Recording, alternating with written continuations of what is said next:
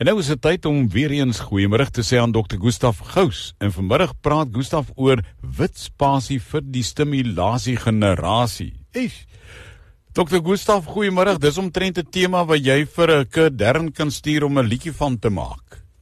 Nou maar, dis hoog tyd, want die probleem waarmee ons leef is, ons kan onsself die stimulasie generasie noem, want ons leef in 'n tyd waar ons heeltyd hypergestimuleer wil word. Ons is hierdie dopamien verslaafdes. En veral sosiale media doen dit aan ons, van nou, hoeveel mense het nie nou al 'n uur of 2 of 3 van hulle lewe gemors, want dan kyk jy 'n prentjie en die sosiale media is so ontwerp om jou te verslaaf, want jy kyk 'n prentjie en dan sien jy ook nog, daar's nog 'n prentjie. Wat doen hierdie ou nou in sy lewe? Daar is vakansie in. Dan op Instagram dan sê, hier's nog 'n foto in. Kyk nou, wat is daai ding? En dan as dit nou klaar is, dan gaan na die WhatsApp profiele toe en dan sê hulle, okay, nou wat is op die WhatsApp profiel? En as jy nou klaar is daarmee, dan gaan jy nou na Twitter wat nou X genoem word en so springe mense en as jy weer sien is daar 2 ure van jou lewe daarmee heen en jy het soveel dopamine dat jy nie lekker kan slaap nie.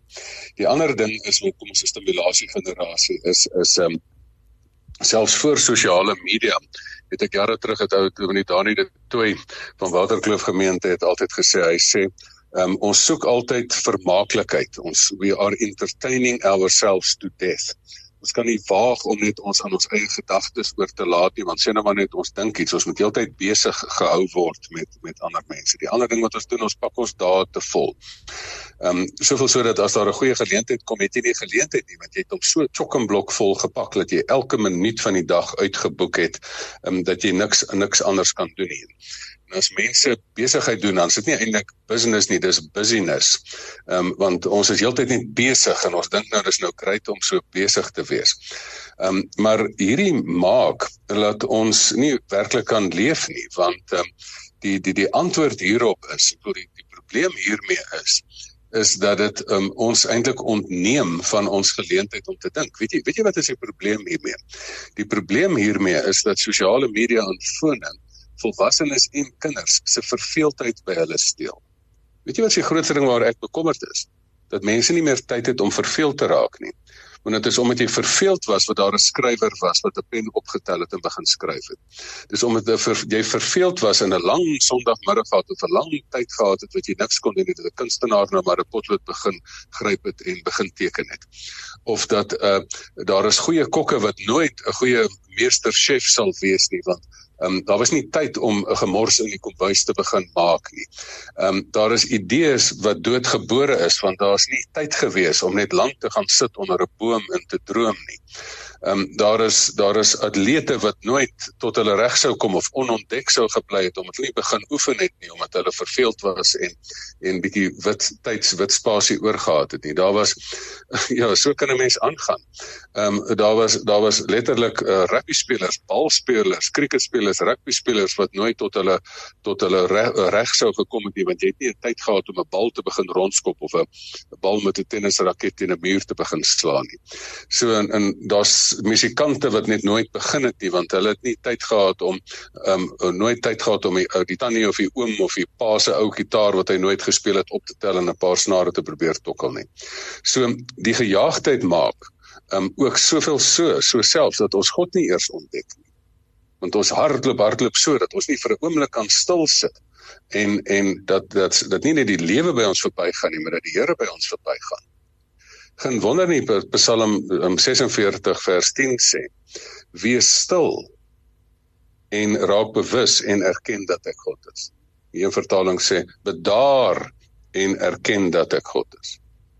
Want ons het nie daai genoeg vrede om so iets te doen nie. So wat is die antwoord op hierdie, kom ons noem dit nou maar stimulasie generasie, wat ons onsself nou self kan noem?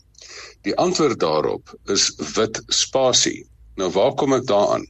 Weet jy, ek het dit by my journalistvrou geleer. Sy het vir my uitgewys, dat as jy 'n koerant lees, dan is die koerant nie van hoek tot kant elke plekkie volgepak met lettertjies nie, sodat jy nou al die papier kan benut nie. Sy het gesê, enige goeie koerant het wit spasie. En as jy nie wit spasie het nie, kan jy dit nie behoorlik lees nie, want dan is jy te besig, jy kan nie fokus of konsentreer nie. So die antwoord op die vir ons as stimulasie generasie is wit spasie. Jy moet wit spasie in jou dagboek kry, dat jy jou dag nie so kan volpak, dat as daai unieke geleentheid kom, dat jy hom nie kan hanteer nie. Ek pak baie keer my dae vol met afsprake. Toe ek het begin minder doen, dan baie keer kom maar persoon by, wat jy dan besef, hierdie persoon het nou nood, en ek het nou 'n halfuur tyd, wat ek regtig vir hierdie persoon kan aandag gee.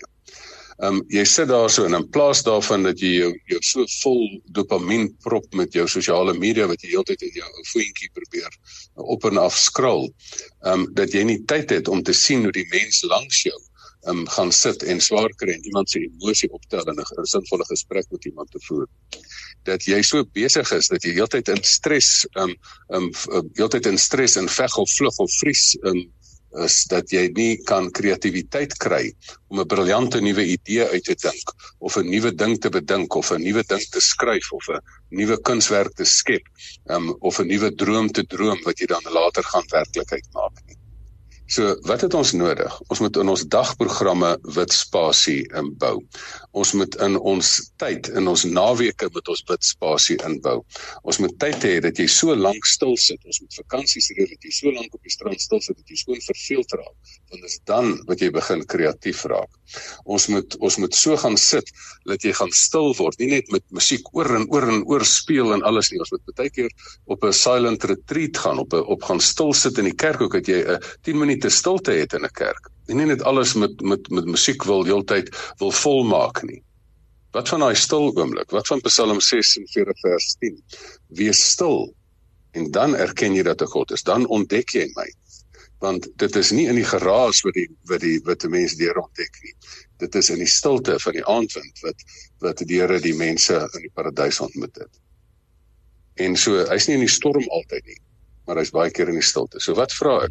Skep vir jou wit spasie, gaan kry vir jou tyd. Dit is wonderlik om stimulasie te hê. Maar dit is nog wonderliker om wit spasie te hê. Want dit gee vir die kreatiwiteit. Dit maak jy dat jy voluit kan leef. Dit maak jy dat jy verveeld genoeg kan raak om dan werklik te begin skep. En so, wat is my voorstel? Kry wit spasie en kom uit hierdie gejaagdheid van die stimulasie generasie. Dr. Gustav Gous, baie dankie hiervoor vanmiddag. Baie groete, baie seën. Waar kry ons jou in die hande? Stuur vir my 'n lekker e-posie na gustavgous@gmail.com of gustav@gustavgous.co.za of gaan like ietsie daar op die Gustav Gous met goeie nuus Facebookblad. Lekker om met mense kontak te hou. Groete, mooi bly en seën vir jou. Baie dankie, Gustav.